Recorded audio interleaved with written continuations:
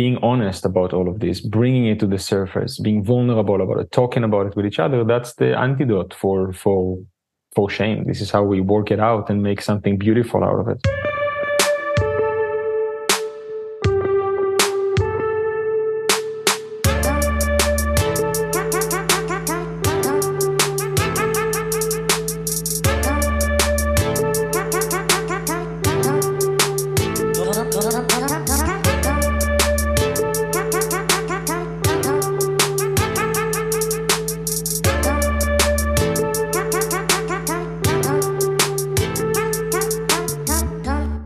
Hey everyone, just a quick note before this episode, and then I will do a celebration from one of our clients.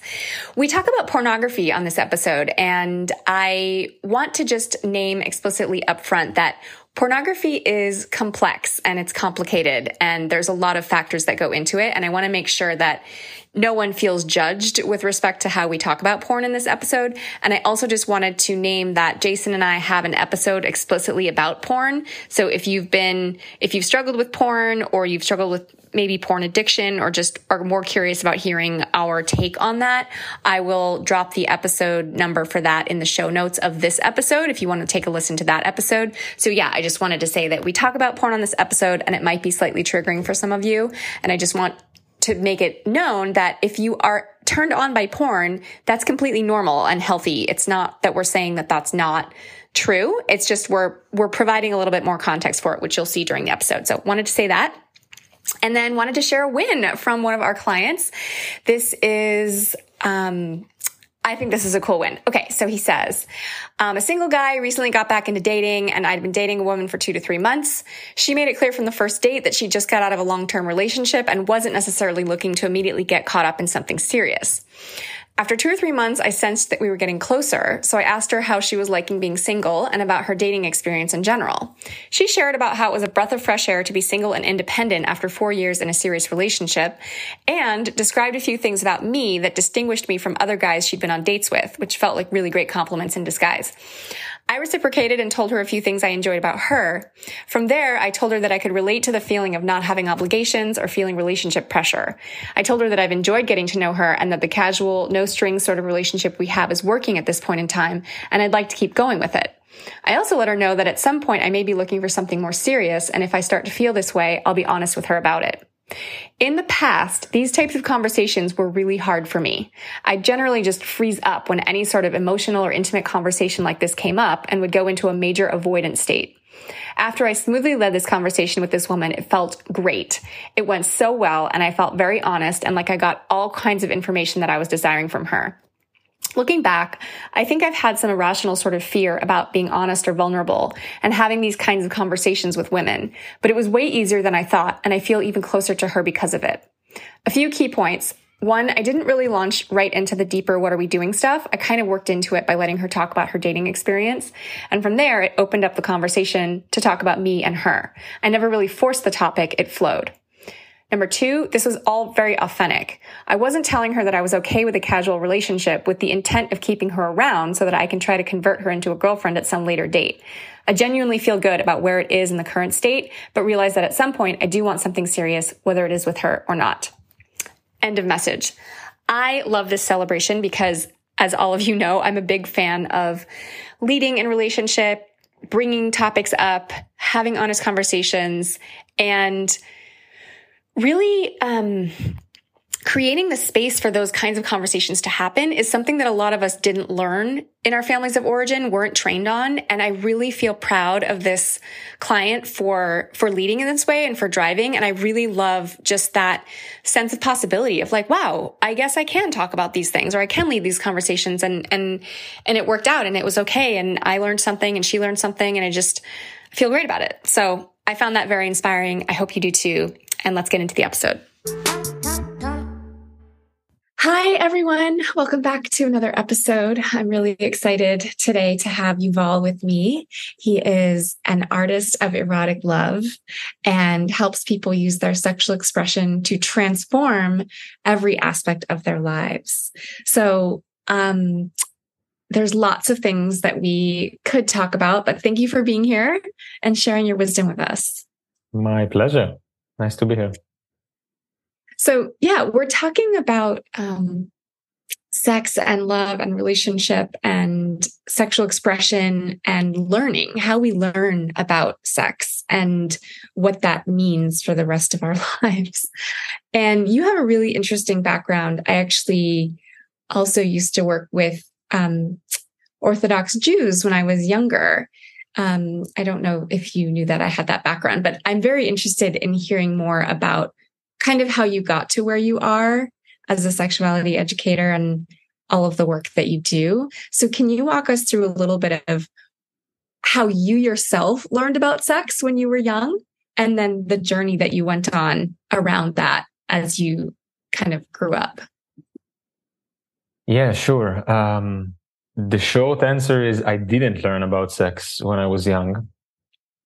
I even remember having a conversation with my mother recently about it, and she shared with me that, I mean, I was not born into a very Orthodox family. I was actually born to a super secular family, hippie parents, spiritually oriented, kind of psychedelics, the whole thing. And we turned Orthodox when I was around 10. And my mother told me that when they put me so I went from democratic school, like the Waldorf democratic school, straight to the Cheder, which is like the boys only Jewish school.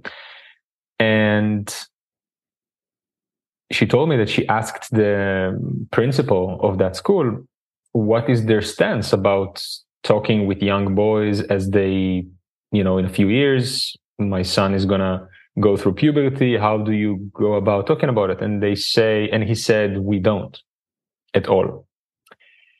And she also told me that she regrets not pressing more. She's still very Orthodox Jewish and the whole thing. Nevertheless, she realizes today that it's a very, very important topic to bring about. And there actually, in the Jewish tradition, there is a lot to say about the topic, and a very kind of sex positive, healthy approach to sexuality that is very much being missed from the culture, not because of Judaism, but because of an array of other, cultural, societal decisions and nuances. So yeah, I grew up without any sex education at all. I even remember I was like going through puberty, 14, 15, and I don't know. I don't remember if I was taught that or I kind of knew, because you just know that it's forbidden to masturbate. Not to mention that there were no girls around. So there was absolutely no stimulation or anything like that. But for anyone who remembers, when you go through puberty, if you don't masturbate, it's going to come out either way. You're going to have wet dreams and it's going to come out. Why? Because it's a natural evolutionary process that is happening in your bodies, and very healthy, very natural. But no one prepares you for that there. No one talks about it because it's such a shishu, taboo topic. And in the back of your head that it's forbidden to masturbate, and like you're afraid. There is a lot of fear and shame around it. So I vividly remember waking up in mornings with my bed wet after I had a wet dream, feeling incredible. It was pleasurable, but I felt incredibly ashamed and incredibly fearful. And because there is no space to talk about these things, you have nobody to talk about it. So I kind of like improvised, and I would run to the mikveh, which is the Jewish bathhouse, which you go to purify yourself. And I would run to the mikveh and then pray to God to forgive me for this experience and to please, stop it from happening. And yeah, that's kind of like my sex education and where I'm coming from. Thankfully, that changed much later when I left the Orthodox environment. I'm very much still honoring and connected in my heart to my roots and the Jewish tradition and a lot of the incredibly deep, sophisticated philosophical systems that come from this amazing tradition. Nevertheless, as far as they can go from the Orthodox community. I think it's incredibly misguided right now in many, many, many ways. And so I went on my own journey. I was incredibly, I went to the army for 3 years, which is obligatory in Israel. And there I met a lot of people who were all already having experiences with women and coming back from the vacation on Saturdays and coming back to the base and talking about all of their sexual experiences. And I felt very ashamed that I've never had any of these experiences. I felt ashamed to tell anybody that I'm a virgin, that I've never been with anybody, because also what I came to learn is that in the secular culture, being a virgin is a shameful thing as well. So on all the way on the other side, sexuality becomes something that is like a badge to that you earn, that you like conquer, that you get, you know, and it says something about you and your value as a person in society. And I felt also the weight of that. And it's only when I was like 21 that I met my first girlfriend. She was also ex-Jewish Orthodox. And we had this beautiful, very exploratory relationship. We were both each other's first. And we're like, wow, this feels so incredible. We both know nothing about it. Let's explore it to the max, you know? And from there, I got this like deep curiosity. I was like, this is... I mean, I can look back and talk about it now. I didn't have these realizations then, but I remember feeling such tremendous pleasure around it, that it was more than just a physical pleasure. It felt like it's not something that I do, but it's something that I am. It's like a natural human expression of my creativity, my aliveness. And I wanted to know anything that I can about it. I wanted to explore and to have the experiences and to figure out what is it all about, you know? And yeah, that sent me on a very interesting, wild, bizarre, eclectic journey of exploration. I traveled the world for over a decade. I've got really deep into different sex positive communities, from the BDSM and kink communities, from the Shibari Japanese bondage communities around the world, to participating and facilitating in different sex positive events. It became a very big part of my life. And it's only a few years ago, around the pandemic, that somehow in a beautiful turn of event, I started sharing this kind of stuff, and it resonated with people, and it suddenly became what it is now. I've never thought that this is what I'm going to do with my life. Yeah. Yeah, there's several interesting twists and turns in your story. I find it very interesting that your family became Orthodox when you were 10. And the culture shock of that, of going from a Waldorf school to a yeshiva, essentially.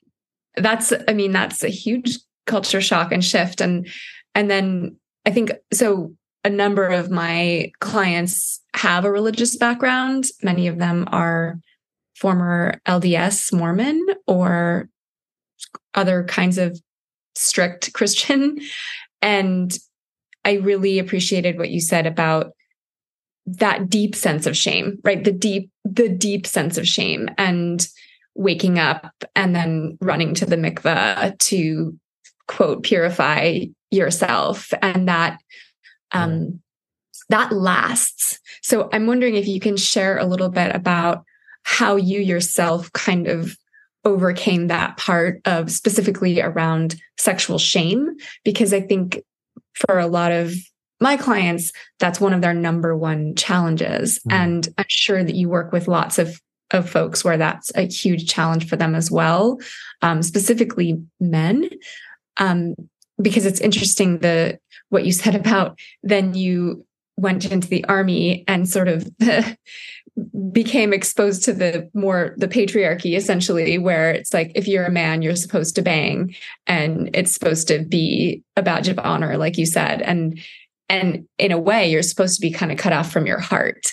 Because I bet, those men weren't coming back talking about love or talking about the deep connection they had with partners. It was more like conquest, like you said, and that side of things. And then the shame of, oh, I'm not I'm not having enough sex, or I'm not having sex with the right people, or, that kind of sexual shame. So can you share a little bit about your own experience of overcoming that shame, particularly the deep religious shame, but also the other kind?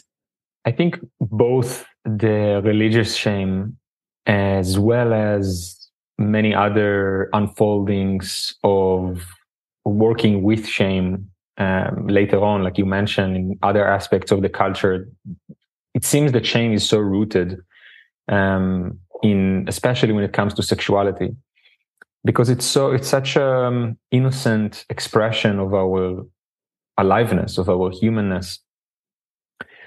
And I don't think that I've ever had like an overcoming of it, nor have I ever approached it in that way of like, I'm on a healing journey and now I'm going to fix my shame. It was more a natural unfolding in which I turned my shame into vulnerability. I realized that shame is not an enemy. It's not something that I need to run away from. When I feel shame, it's not a sign that I'm in danger, but rather that there is a calling for a more authentic expression. There is something in the hiding. It's like this idea that the shadow aspects of ourselves control the way we behave until we bring them to light. And so, again, just like something I said before, I am only reflecting on that now, looking back, connecting the dots, and now working with other people and working with unpacking their shame experiences with shame. I realized that really the opposite of shame is not pride. It's vulnerability. It's openness. It's the willingness to expose oneself. So a wonderful thing is, for example, if you're a man, you're experiencing shame around sexuality, is talking about it with other men. There are a lot of men's circles going around. There are a lot of like people that you can speak with. Surround yourself with people, with a community, which is something that a lot of men, especially people in general in our individualistic culture, but men especially, are alienated from, like this deep emotional intimacy with other human beings, people that you can share with what you're going through, your journey, what you're experiencing around sexuality. And more than anything, your intimate partners. So if something is coming up and you're feeling that, share that. I became an oversharer of my human experience, an over communicator of my human experience. Like this is my feeling. This is my sense right now. This is what's alive for me. And here it is. And I think this is where sexuality becomes what it's meant to be, is when we are coming together in this naked vulnerability and we are allowing each other to truly be touched without masks, without walls, without all of these, without all of these things that stop us from truly connecting with each other. And shame is just a reminder. It brings you there, So when you notice it, it's not resisting it. It's not, trying to suppress it. It's not trying to heal it or fix it or send it away. It's just, hi, and how can it be turned into beautiful vulnerability that brings you even deeper to a connection with yourself, with your environment, with people. I think that's a beautiful point, and it highlights what you said about community and having safe people with whom to share. Because I think that story of you waking up and running to the mikveh, I think kind of highlights how you didn't feel safe sharing what was happening with the people in your life. There wasn't anyone that you felt safe with to expose yourself, to be vulnerable with. And that was probably a good choice at that time. I don't know that the people in your household could have held you in that experience in a healthy, safe way. Mm-hmm. So one of the things I really value about the work that I do, the work that you do, that the spaces that can be created is bringing together safe people, bringing people together that do want to hold shame with love, instead of, I a lot of my clients have stories of sharing with the wrong people or unsafe people, and it's not a good experience. And if you have even one of those experiences, you're far less likely to share with the next person or whoever it is. So I appreciate that point that you're making about it's not about getting rid of shame.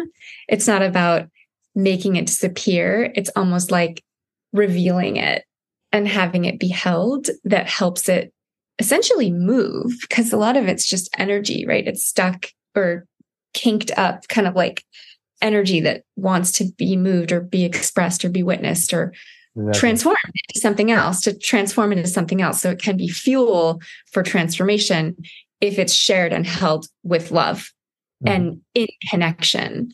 And there's something really beautiful that I've witnessed in my groups, which I'm sure you've witnessed as well, where when one man shares really anything about sexual shame, whether that's, getting caught by his parents when he was young, or not being able to get it up, not being able to get an erection with his partner, or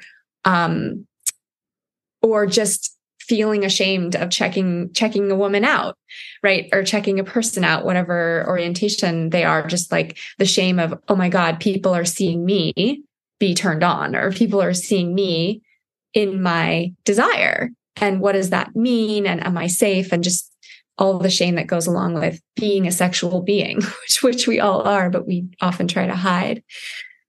So thank you for speaking to that, because I think that's a really great point, because a lot of my clients are like, how do I get over my sexual shame, right? How do I overcome my sexual shame? How do I kind of get past this part? And what you're saying is you don't have to get past it. You just need to be able to be with it and share it in a vulnerable way. So I'm curious if you have any kind of examples from your clients of sort of common reasons, particularly the men that you work with, common sexual shame that they're showing up with, and the kind of this act of revealing. What are the kinds of things that they're revealing? I think a lot of the things that you mentioned are quite common. There is this not being able to be a good lover, to be a great lover, or to satisfy your partner. There's a lot of kind of childhood stuff. I've worked with men who've been sexually assaulted, had all kinds of challenging to traumatic experiences relationally, and carry some shame around them. Like, who am I as a man? Who am I as a lover? If this is how I've been treated, am I worthy of love? Is it, am I worthy of being loved by a woman? I also work a lot with women, and so there is a lot of that there as well, in all kinds of ways. This sense of worth, this sense of, am I worthy of love? Am I worthy of appreciation? Am I beautiful? Shame around the body, like certain parts of the body in general. There's a lot of shame around sexual performance on both ends, regardless of gender. Like, am I doing it right? Do I sound right? Or do I look right? Do I orgasm right? Is it like, am I weird? Is it supposed to be like that? And so on and so forth. There's so much, basically shame is just an umbrella term for everything that is unconsciously under the surface around our sexualities, all the shadowy aspects that we keep in the darkness. And I find it quite illuminating to what happens when you bring it to the surface. You said rightly so, like bring it to the surface in a moment that it feels good, in a moment that it feels safe. Bring it to the surface in a way that is emotionally mature and kind of intentional, rather than blaming it on other people, or bringing it in a way that is kind of feels like you're puking you're vomiting your inner stuff onto someone else and making it their problem in that moment, but bringing out as an authentic expression of what is alive for you right now. Like, I'm experiencing this. You don't have to label it as shame. You just share your experience, your past experiences, the journey that you've gone through. For a lot of men, for example, it's incredibly inspiring when they are comfortable admitting and holding themselves accountable for past mistakes and past behaviors that were out of alignment, that were hurting. I know I've hurt people in my life. I know I've behaved in ways that are out of alignment with my own heart and with the greater good of the connection. And I know that I've had a very long process to do with my own conditioning of what is manhood, what a man should be, how sexuality should be conducted, what is the importance of deep honesty, and so much, And I think being honest about all of this, bringing it to the surface, being vulnerable about it, talking about it with each other, that's the antidote for shame. This is how we work it out and make something beautiful out of it. Yeah, I appreciate that. I've had several men, particularly during and after the Me Too movement, who reached out and said, I think this interaction maybe wasn't so good. And I'm sorry about that. And I was really impressed with them for doing that. It felt like a huge risk on their part to say, I've been reflecting and I'm uncomfortable with how I showed up here with you. And I wanted to tell you that. And I was really impressed with that. It felt like deep emotional maturity on their part to take that risk and to share that. And I'm wondering if you have any sort of examples of that and what you shared or what it actually sounded like and what that did for you as a man, how it sort of, did it free up your energy or what happened for you after that? Because it feels like a big part of the process. And like you said, kind of unlearning more patriarchal ways of thinking. Yeah. Patriarchal, colonialized, the whole, the systems that are in place that marginalize whole entire groups in a way that hurts everybody, not just those groups. I think one of the main things that kind of are being missed in the conversation of systems, oppression, and privilege, and how do we even approach repairing all of these ruptures in our society, is the very core understanding of what it is to be a human at all. I think that, again, going back to religious indoctrination, this, especially Abrahamic religions, there's this core idea in which we have been created, meaning there is a God who is something somewhere outside of oneself and has created. So humans have been created out of nothing, when in reality, a deeper, let's say, more advanced understanding of reality, which is true simply by observation. It's self-evident. You don't need to rely on the church, on the book to tell you. You can experience it yourself. The truth is that you are it. You have emerged out of life. You've not been created. You've emerged. You are the ecosystems that you live within. You are all of humanity. You are God. You are the entire thing. It is all emanating out of you. You have emanated out of that. There is no separation whatsoever. And I think that's a core understanding that we have to come back to as individuals and as a society, to even start having a conversations of how do we repair the damage that we've done to each other? How do we repair the damage that we've done for women for so long, for other marginalized groups, for the ecosystems that we live in, to animals, to all of these systems around us, ecosystems around us? We have to touch that, this understanding that we emerged from. And I think going back to your question and this conversation about shame, because we experience ourselves as separated, not only do we are more inclined to hurt our environment, damage our environment, and to use things in our environment as means to an end to achieve something, some arbitrary external validation outside of ourselves, but we are also far less likely to own up for our mistakes. Because you own up for your mistakes if you realize that it's okay to fuck up. It's an incredibly human thing to fuck up. You always do the best that you can with what you have, and it's entirely okay. It doesn't excuse any of your actions, but keeping the shame around fucking up is just adding other layers and layers and layers of the same pain, the same violence continuing to happen again and again because no one is talking about it. If your father is not owning up to his mistakes, no one is teaching the child that he can own up to his mistake, that there's growth to do, and no one will teach his child, and so on and so forth, and it just continues. So again, this idea of speaking up, of owning up to your mistakes, I think in my own personal life, it was incredibly liberating to be like, yes, I definitely royally fucked up in the past. I behaved in ways that were hurtful, that were out of alignment, that were out of integrity. I crossed boundaries. I was not the man that I would like to think that I am, that I should be, that I can be.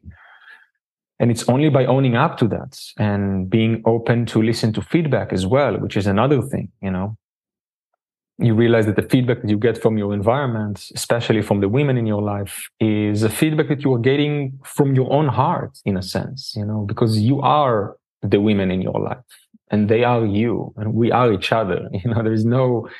There is nothing that really truly separates us. We are one beating ecosystems of nerves, And so when you're getting this feedback, it's a celebration. It's you embracing it. You're like, yeah, thank you. I would not have noticed that aspect of myself that I can now look at or examine, change, improve, grow from. And I think it goes both ways. It's also the ability of how do we give feedback? How do we keep people accountable? And, of course, there is a lot of nuance in that. But I think this is the gist of it. Well, it's interesting because one of, part of what we're talking about is how do we learn about sex and how do we learn about each other?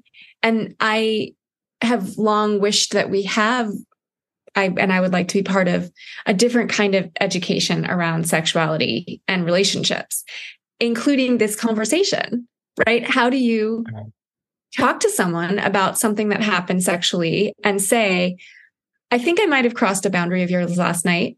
I'd like to talk about it and see how you're doing and have a discussion. We don't teach that yet.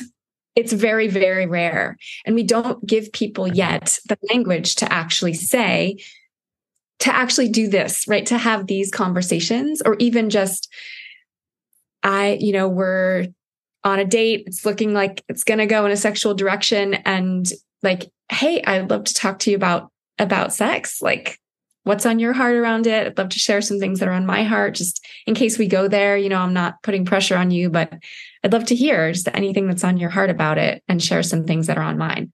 Yeah. That's a pretty simple script and something we could teach. And just any and all conversations, I think, are better than none. But we don't teach that. And even in, I think, a lot of the sexuality education that I've seen or been around, there isn't a lot of that part of how do we talk about it. There's a lot of things about body parts or about orgasm or about, technique, but not necessarily the sort of personal part of, for example, I've worked with male clients who I've coached, and when they are in a position where they're like, it's really hard for me to get it up with a new partner. Sometimes it's hard for me to keep it up. And because of that, I'm so stressed out about going after a woman I'm interested in that I don't, meaning I don't know that I'm going to be able to please her sexually down the road. So what's the point of even asking her out now? And we've talked about, okay, well, maybe there's some things that you can share with her. You can ask her out. You can have a date, go on dates, and then at some point say, if it's looking like it's going to get sexy or whatever, there's a few things I'd love for you to know. And I'd love to hear anything that you want to share about sex. One of my things is I find you very attractive. I'm excited about sexy time. And sometimes my cock is a little shy and it takes him a little while, but I want you to know it's not about you. I find you very attractive. That's just something that happens for me. And you can see this light bulb go off in their mind where they're like, oh my God, I'm allowed to say that. I'm allowed to share things that are actually going on for me, because we don't have that role modeled. And I do want to talk a little bit about education and about how we are learning about sex because so much of it is porn. So much of our sexual education is pornography, and that is damaging for a number of reasons. But one of them is I am a woman who watches porn, not that frequently, but enough to be able to say, I have never seen a conversation like that. I have never seen in pornography. I've never seen men in particular say, how's that pressure? Or check in with their partner, or, sexual communication feels non-existent in porn. And that is really sad to me because there's such an opportunity, and it's so many millions and billions of people around the globe learning that way. So I'm curious if you can speak a little bit to that in terms of education, how we're learning about sex, the clients that you work with and the way that you work. How are people learning about sex right now? I mean, of course, different people learn in different ways, but just the other day I had this long conversation about pornography and its role in our society, especially for men. I know for myself, I was lucky enough to, before I was even deeply involved or exposed to pornography, my first partner and I were incredibly creative, incredibly playful and exploratory and very communicative with each other around sexuality. And it was just my first experience. It was already that beautiful and open. I feel very fortunate to have that. But I think through my work, I see how a lot of men are learning, not just, you spoke about like technically how to do certain things, not just that kind of stuff, learning from porn, which to anyone with more than 2 brain cells, it's clear, just observing 99% of mainstream porn, that it's not female pleasure oriented. It's completely and utterly performative. Women don't really orgasm there. Even the men find it very, very difficult to orgasm, and usually the orgasms are fake and need sometimes ejections of testosterone and other things into their dicks and their body in order to even get it up. It's entirely performative. Like you said, there is no conversation leading to the interaction. There is no real intimacy. It's very genital oriented. It's entirely performative. The voices, the sounds, the dirty talk, the way they touch each other, it's totally off. It's super kind of male gaze oriented, very genital oriented. It's strange, like really. If you're still finding that it turns you on, maybe it's a sign to kind of question your relationship with sexuality, really. Because I know that for me, for many people, for many men that I work with and speak with, things that used to turn me on in pornography don't anymore. I look at it and I'm getting turned off. I'm like, oh, that looks uncomfortable. That looks painful. That looks bad. I can see that she's suffering. You know what I mean? Like I can see that he's not having a good time. And it's just, ugh. And also even like the kinky kind of BDSM, let's say dirty talk stuff that they bring into it, like role plays and specific types of dirty talk and power dynamics. They do it in a way that feels so performative and so it's just not how it looks like in reality. It's not how humans have actually pleasurable sex with each other.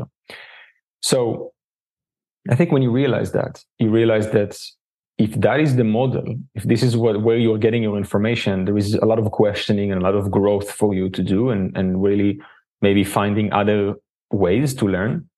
For once, realizing that that's just all bullshit, and that every human being that you meet, every woman that you meet, is entirely different universe, and your only job is not to think that you know something, is what to ask, to figure it out. I have a lot of sexual experience, and it's literally my work. It's what I do for a living. And I'm still dumbfounded with every new human being that I find or connect with or meet. Even my own partner that I'm with for a couple of years, I'm trying and working on and growing into approaching every sexual situation as if this is the first time that it's happening, because it is. Not only every human being is different, but every moment is different than the other moment. We constantly change, we constantly transform our neurological wiring, our gene expression, our nervous systems. It's always expanding and changing. And so your only want here is to get very curious, very present, very playful, you know. And the playful part is where a lot of the conversation starts. Like you mentioned, communicate more. I like to be an over communicator. With time and with practice, I got better at reading the subtleties of someone's body, the subtleties of the mood of their heart, and what kind of, I get an intuitive idea of what kind of sexual experience this particular mood and this particular moment is asking for. It can be ravishing, throwing against the wall, dirty talk kind of vibe. It can be very soft, very gentle, it can be a quickie or a long, extended, like sensual experience, whatever the moment is asking for. And I'm playing with it. But regardless, the attitude is playfulness. And it's asking, how does that feel? You know? You mentioned men who find it hard to get it up. I always tell men, your cock and how it behaves is your compass, you know? I mean, putting aside if you are over the age of 50 and you're heavily smoking and drinking and you have some particularly low testosterone levels or whatever, something like that, go check that out. But the majority of cases, men are incredibly healthy and normal, and they self-diagnose themselves with erectile dysfunction, which is absolutely nonsensical. Don't have erectile dysfunction. Your body is telling you something. Your body is telling you that it either want to slow down, go deeper, be more present, come back to this moment. It tells you something, you know? So listen. Instead of jumping into the performative kind of idea or the story attached to the experience of like, oh, what does it mean about me that my dick doesn't work? Leave the meaning in the stories aside. Go to the actual sensation in your body. What is happening for me right now? No one is expecting you to perform. No one is expecting you to do it in any particular way. It's entirely and incredibly normal to get soft from once in a while. Actually, sometimes you can give and receive more pleasure while your cock is a bit softer. And you only discover these things if you're open and willing to play. If you're not attached to any particular idea of how things should happen and what does it mean about you if you do it in a particular way and so on. So talking about education, I think it's a combination of deconditioning. A lot of what stops a lot of men from communicating or being honest about their intentions, especially you mentioned the idea of like being on a date, and I'm kind of touching a lot of things that you mentioned, trying to get as deep as I can with each of them. You mentioned going on a date, and before even getting into the bedroom, noticing that things get hot and heavy and starting to have a conversation about sexuality. I think what stops a lot of people, and especially men, of doing so is, besides the pornographic stuff in which what you see is like people just take each other's clothes off and jump into boning, which is never the case, at least in 99% of cases. But beyond that, I think it's the cultural, deep-seated condition that you still have this, in some way, behaviorally, you still have this idea that you need to conquer, that you need to manipulate the moment in some way to get what you want. And the fear is that if I'm going to be totally and brutally honest with whatever it is that is alive for me, with my desires, I might not get what I want or what I think should happen. I'm not going to get my agenda. And I think most men don't think like that consciously and intentionally. Nobody wants to manipulate anybody, at least most people. But I think it's a deep conditioning. It's a place inside in which you are still in some way believe that there isn't the best outcome that can happen here. There is an agenda that you need to have, that you're going to be more worthy, more valuable, more loved if you're going to get to to what you think you want to happen here, to get to sex, let's say. And I think once you find that value in yourself. You realize that there is nothing and no one outside of yourself that can love you more than you can love yourself, that can give you more value than your inherent value by being an emergent phenomena out of the ecosystem. That's it. You're alive. You're as valuable as you'll ever be. There's nothing that you can do, no one that you can date, no amount of sex that you can do, no amount of money that you can have that will give you more of that love. Once you realize that, you have no agenda anymore. You just meet people because it's a genuine, innocent desire for meeting. And sometimes you meet people and it's a mutual fuck yes. And you share what's alive for you. They share what's alive for you. You share your desires and boundaries. You share your heart and your mood. And it's like a fuck yes. And it's wow. And sometimes it's like, and then you move on gracefully, because nothing, you were not expecting anything. There was no agenda on the table. It was just a playful, innocent curiosity. And I think that's something also that touches the same point. It's not just the deconditioning of pornography. It's also the even deeper deconditioning of what it even means to connect with other people. Am I using my intimate sexual connections as means to an end to get something that I think I should have?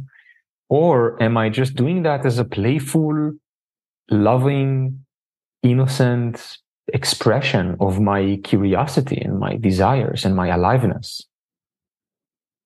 Yeah, that's a great point about what the motivation is and who I think that I am or who I think I should be. Because I know I've spoken with a lot of men who just don't have training. They don't know how to talk about sex, or they don't know how to connect around it. And so there's a lot of silence, right? They literally don't know how they would even talk to a woman about it. And they feel the pressure of, I should know how to do it, right? I should be a man who knows how to fill in the blank, give her an orgasm or whatever it is. So if I ask, right, if I get some guidance from her, does that mean that I'm bad at this? To your point, like I think whether it's conscious or unconscious, there's a feeling of, kind of what you were saying of like, I should be strong, or I should know I should know everything already. And if I expose the fact that I don't, then somehow that means something about me that will be unattractive to her, rather than, I have a course, on sex for men who have sex with women called Please Her in Bed. And one of the things I talk about is how to ask winning questions. And when I say winning, I mean questions that give you guidance.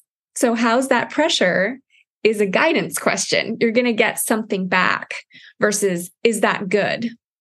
That's not a guidance question. And there's a lot of pressure for a partner to say yes. It's really hard for her to say no. If you say, is that good? And she says yes, you're not really getting a lot of information, especially if it's a newer partner, versus how's that pressure, or even, the questions around, what are some things that turn you on? What are some things that you like, right? Getting some guidance from that person during, or I'm a big fan of the sexual debrief, right? After, like, what did you really like? Was there anything that you would want adjusted next time? This is the kind of sexual communication that I'm passionate about and want to see more of in the world, is the personal, how's this going? What are you wanting? Just what does it actually sound like? And that feels really missing to me. So one of the other points I did want to touch on was, thought you made a good point in some of your material about the sexual education that is out there tends to fall in certain categories. One of them is Tantra and another one is BDSM. And I'm curious if you can speak a little bit to the kind of sort of strengths and weaknesses, I guess, of each of those. Because a lot of my clients have explored some of those areas, and there are limitations to both of those worlds. There are huge strengths and beautiful things to be found. And also, sometimes they also don't hit what I'm talking about, which is sort of personal sexual communication and how to actually make that happen in the real world. So can you share a little bit about your own experiences in those two categories and what you've seen in your clients? Yeah, sure. First, though, I'm going to make it very clear because I keep hearing these terms, and I keep doing my best to bring clarity to this discussion. I personally am quite tired of hearing the word tantra thrown around in relation to sexuality, because it has no relation. It's a very Western, watered down, white, new age buzzwords. Tantra originally means systems or weaving together. It can have a bunch of meanings, but basically it refers to a system of practices, philosophies, and ritual practices, originated around 3,500, 4,000 years ago in India and Tibet. I'm not an expert on Tantra, but I'm an avid learner and curious learner. And this is what I realized is that originally it refers to a tradition that was contrary to the pre-existing tradition in Asia at the time and largely in the world, which was a tradition of, in order to get closer to the divine, you need to become an ascetic, to remove yourself from the world in some way, to become an ascetic.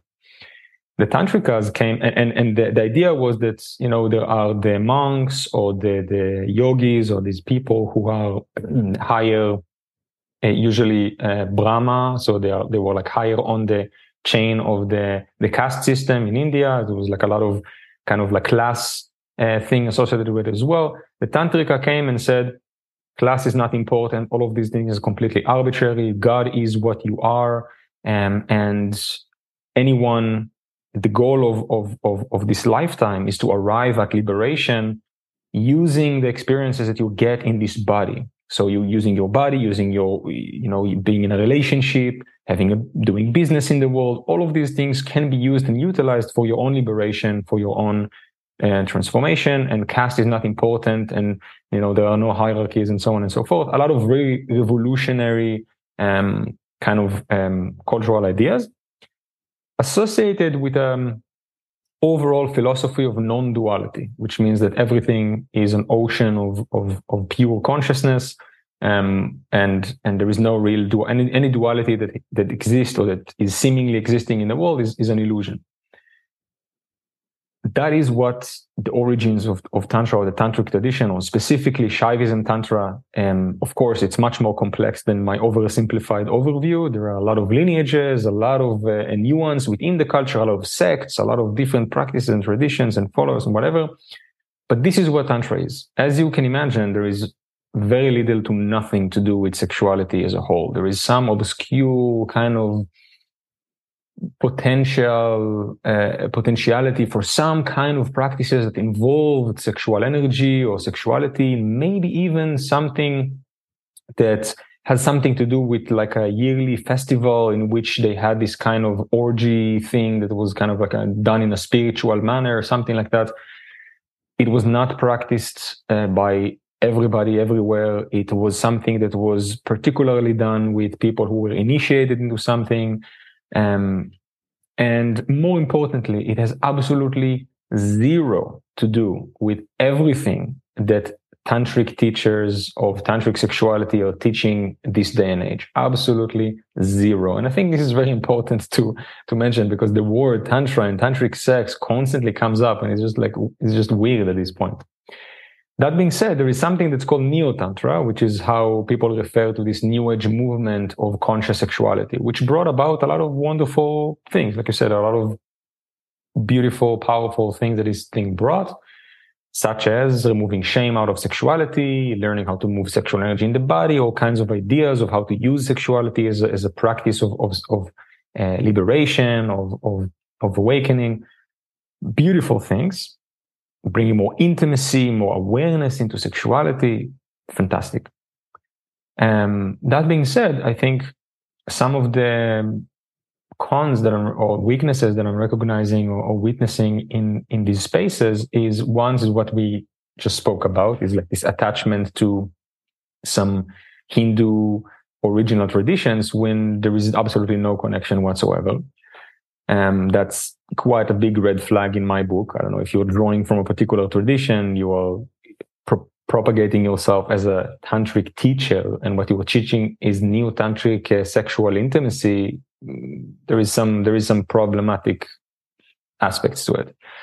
A lot of misguided experiences can happen, like teachers who are behaving sexually in ways that are, taking advantage of their perceived sexual power if they've never been initiated into any true lineage, taking advantage of people's innocence and lack of knowledge in the space, and take advantage sexually with people around that. There are plenty of scandals in this space that I'm not going to even start getting into right now. Beyond that, I think there are also a lot of pretty misogynistic and sexist ideas that have sunk into this environment. For example, this whole idea of feminine, masculine energy, that unfortunately, because these people speak in the world of spiritual lingo, people think that it comes from some original traditions, but in original tantric traditions, there is no importance whatsoever. There is no such thing as feminine, masculine energy. Usually these people say Shiva and Shakti, but no, Shiva was an androgynous being. There's no gender whatsoever. And so is most of the Hindu deities. And there is no mention of feminine, masculine energy, definitely not in the way that is being propagated, which is usually just characteristics, like a group of arbitrary characteristics that are gender roles that people inherited from their culture and has nothing to do with what people actually are based on their, sexual orientation or gender expression or even biological body. And so that's another thing that I see happening quite a lot and have quite dire effects on our culture, I feel. Like I've been in places, or I've seen workshops or places in which people do this like feminine, masculine energy work, and the whole thing looks like just reinforcing pre-existing misogynistic, arbitrary, societally constructed gender roles of what men should be, what women should be, in which women should be this like flow of femininity and softness, blah, blah, blah. And men are this holding space and being the pole of consciousness or some other nonsensical bullshit or something like that. Anyway, this is another big thing that I see is quite alarming in this space. And on top of that, of course, there is this whole, I call it the tantric fuckboy mentality, which is this like men who go on this journey of expanding their sexuality, which in and of itself is a beautiful thing. But a lot of times they use this as a weapon in a way to kind of overstep people's boundaries, to give this perception that I'm going to somehow heal you by having sex with you because I'm this tantric man, whatever. And so a lot of pretentiousness, a lot of ego associated with that. So it's just some things that I observed in the space. I don't want to get too much into it because I can speak about it for a whole podcast episode. On the other sides, people who want to expand their sexuality, on the other side, usually people either go to this or to that, right? Like they go to the conscious sexuality, tantric, whatever, or they go to like BDSM king community. On that community, honestly, I have far less criticism to say. I think there are, of course, criticism to say about particular groups within or like particular individuals. There are also scandals and problematic behaviors everywhere. But I think in general, there is no lineage. There is no like some kind of perceived spiritual power for anybody in the group. It's a very decentralized, democratized kind of self-emergent communities centered around different kinks, different fetishes, different interests. But something that I personally enjoyed a lot from being part of these communities is there is a very, very clear code of conduct, which is something that you don't find in like the most spiritually woo-woo kind of sexy people who go to tantric workshops. Is that really every workshops I've been to, every person I've studied from, every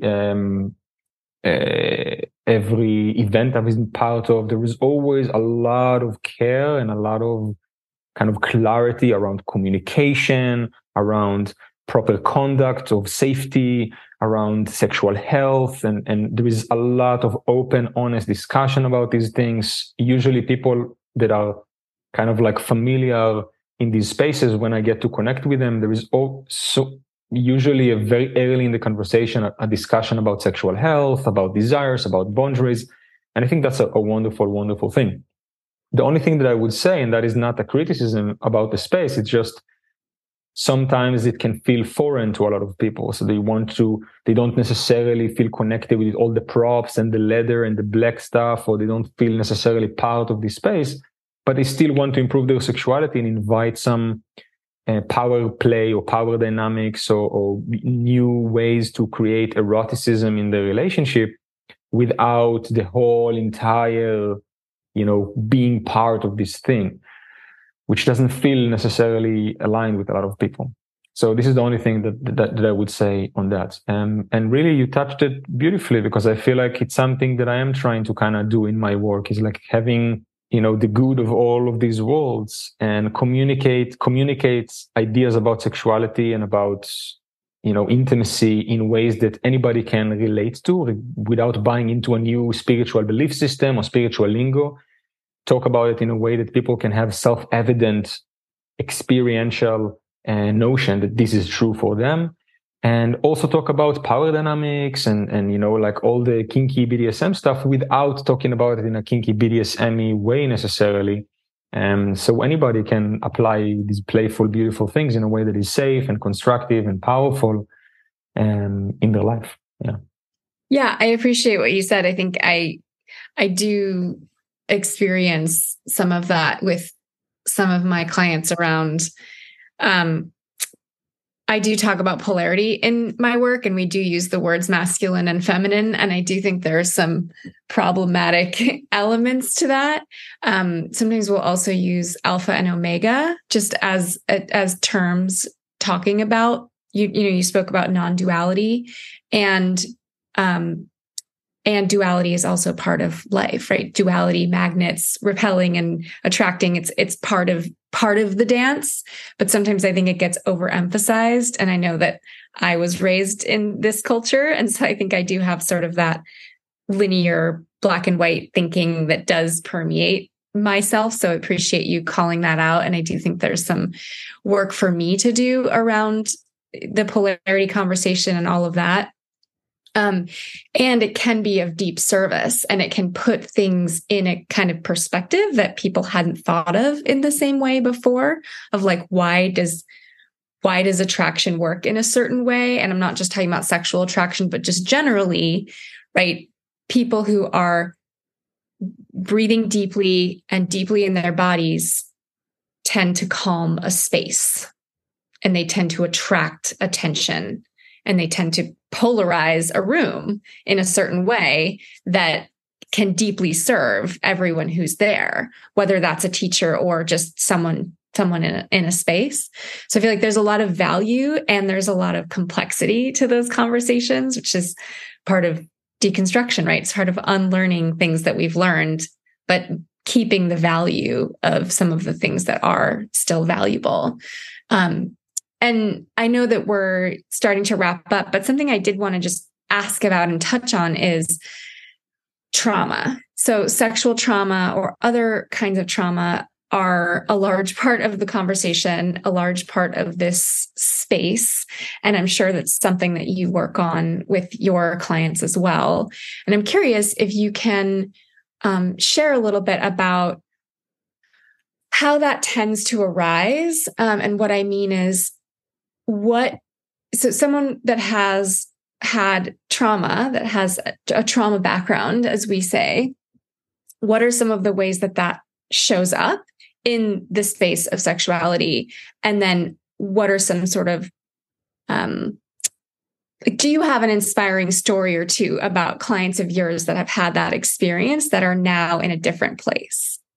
I can get into that. There's also something that is alive for me from something that you said before, and I think it's worth getting a little bit deeper into. Probably listeners that would also ask themselves about this whole feminine masculine thing, because I know that it's something that is alive for a lot of people. And from talking about this, I realized that for a lot of people, those are for some reason, incredibly difficult to let go of kind of ideas.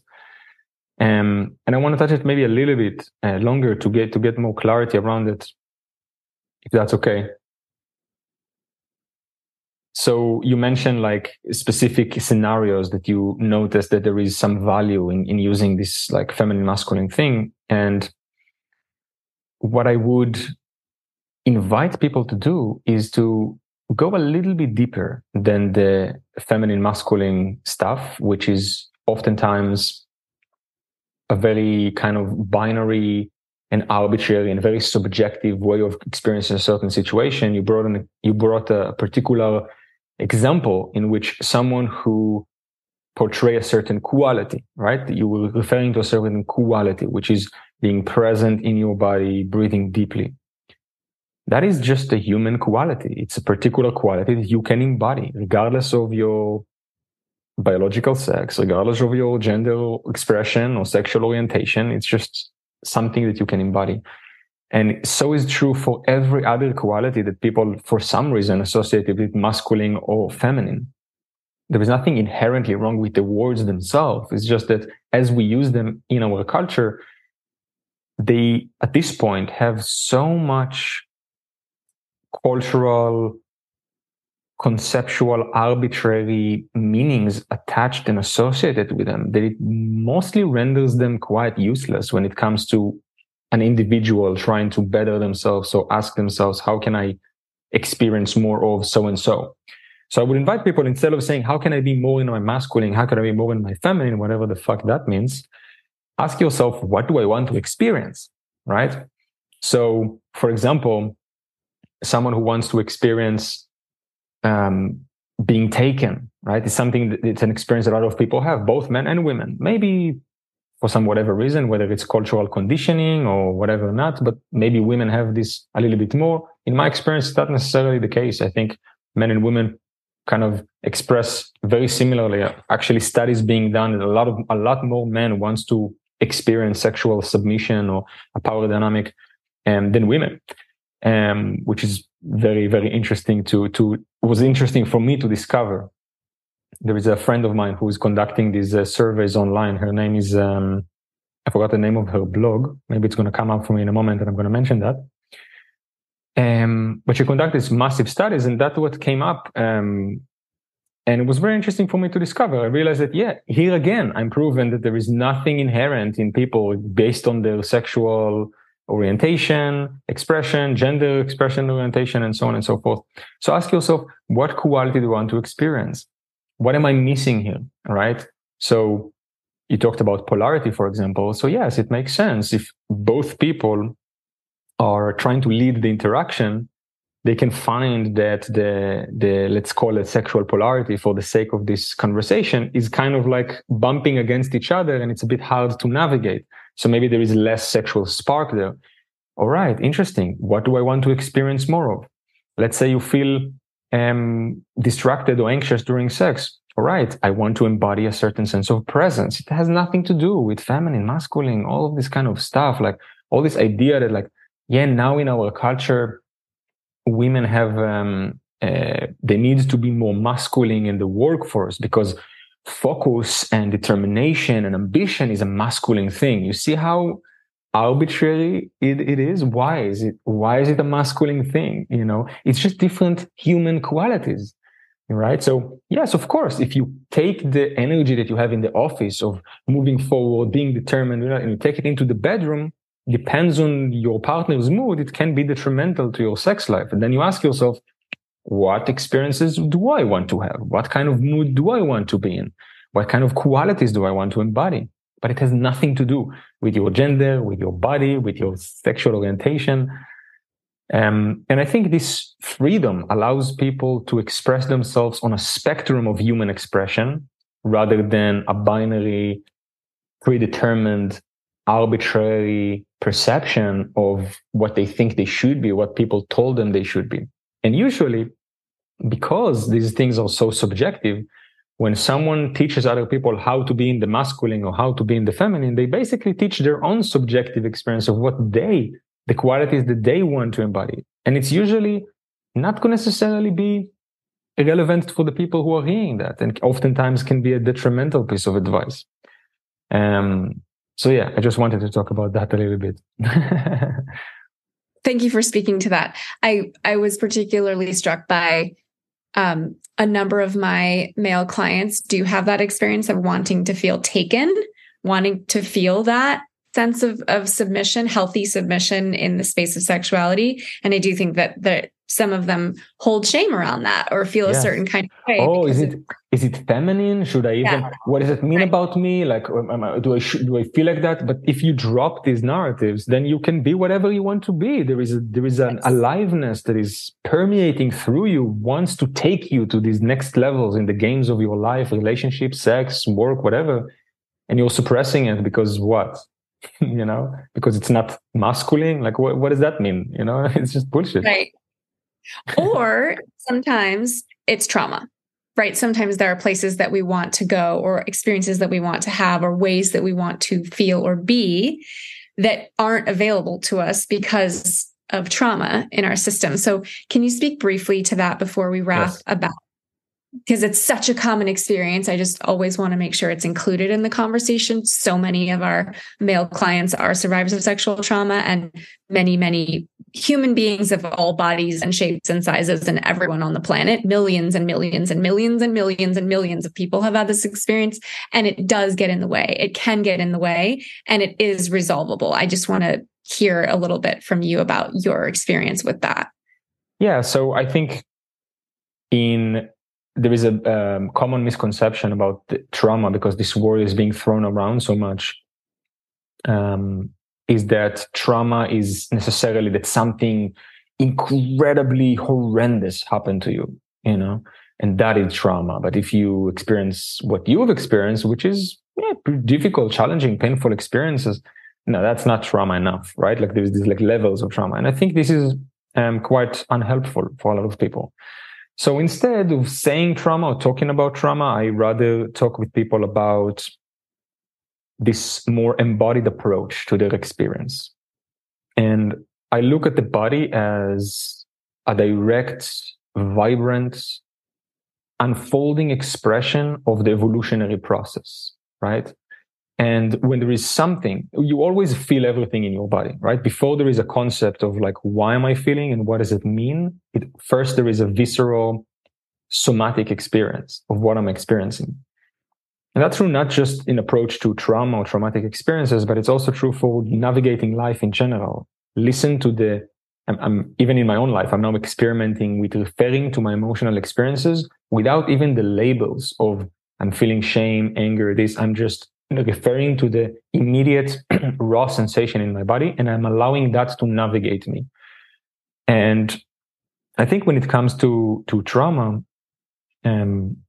spoken as someone who is not a trauma a therapist or an expert, but speaking from my own personal experience, a lot of times past experiences have ingrained certain stuckness in our nervous system, in our body, certain tensions around certain things, kinks that come up when we meet a certain circumstance that reminds our nervous system, what happened before. So we relive that experience in the form of some form of visceral somatic experience.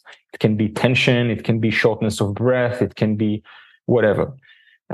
Usually our emotional experiences happen somewhere on the center of our body, between our pelvis and the top of our head, which is most of our emotional experience. You feel some things in your gut, you feel some things in your heart, in your throat, in your, in this area. So pay attention to these sensations and don't think about them as enemies that try to take away. Think about them as friends that try to keep you safe, as allies, evolutionary allies that try to take you to the next level in the game of your life, to unlock something for you, to release something for you that more life can birth out of you. And when you approach it in that way, if your first inclination is to listen, to sit with what you're experiencing, to take a deep breath, to be with it for a moment, to let it be there. And then if and when that kind of emotional experience is taking you to, is like a movement is happening out of you, allow that movement to happen. Something that I do a lot with people that I work with is turning these tension, traumatic experiences into pleasure. So by becoming aware of them and becoming present with them, and slowly allowing them to move your hands or to move your body in a way that makes you feel good. And then you realize that slowly you get turned on from these somewhat challenging experiences. Of course, this is not something that I do with someone who is currently going through a very, very difficult or traumatic experience that they're having. But when it comes to things that are repetitive, like the patterns in our life that come up around our sex, around our love life, around money, it can be a wonderful thing to do, to do this like pleasure meditation, like bringing up this challenging pattern, bringing up this challenging experience, feeling the somatic response, and turning that slowly, like making love with it, turning it into pleasure in the body. There are a lot of other things that you can do, but the idea is to, at least my approach, what I'm trying to go more and more into, is how can I approach it from the body, not from the intellectualized, therapeutic talking about it, but more like from the body. How does it feel and where is it taking me? Yeah, that does feel like an advanced practice. And it reminds me of Aikido, the martial art where you take the energy that's coming at you and then you shift it into something else. So instead of approaching someone coming towards you with force, you take the energy and then you shift it into something else. It reminds me of that sense of allowing what's there and then working with it slowly. I really appreciated that word slow, because in my experience, whenever it comes to anything really challenging or traumatic, we need to go very, very slowly, but very slowly moving that into something that can feel good. And that energy dynamic or that movement comes from the body, from your body, the person having the experience, that the movement that feels good comes from them, from their internal world and their internal body wisdom. That's something that I think has been inspiring to me around resilience and witnessing many people in my life essentially have a different experience after trauma, is that when we do put loving attention on it, when we do get help, when we do move in these spaces, we do improve. And when I say improve, I mean become more available for love to flow through us, or for sexuality, pleasure to flow through our bodies. There isn't that rigidity or that stuckness or that place that I can't go to, which is blocking me from things that I want, the intimacy or the connection or the, we want to have love, to give and receive love. And it's true that we are love. And there are certain kind of interruptions to that we can work with. And it does work. So I appreciated that. That feels like a nuanced perspective around working with it slowly and taking something that feels really bad or crunchy and being with it and slowing down and then kind of shifting it into something that can feel really good. And then what does that do for our lives? Yep. So thank you for being here. I'd love to hear any last reflections that you have and then how people can find you. Thank you for having me. It was a great pleasure. If people want to find me, they can either go on my social media, just search Yuval Mann. I'm usually one of the first, if not the first option that comes up, or my website, yuvalmann.com. And yeah, thank you for having me again. It's a beautiful conversation. Thank you.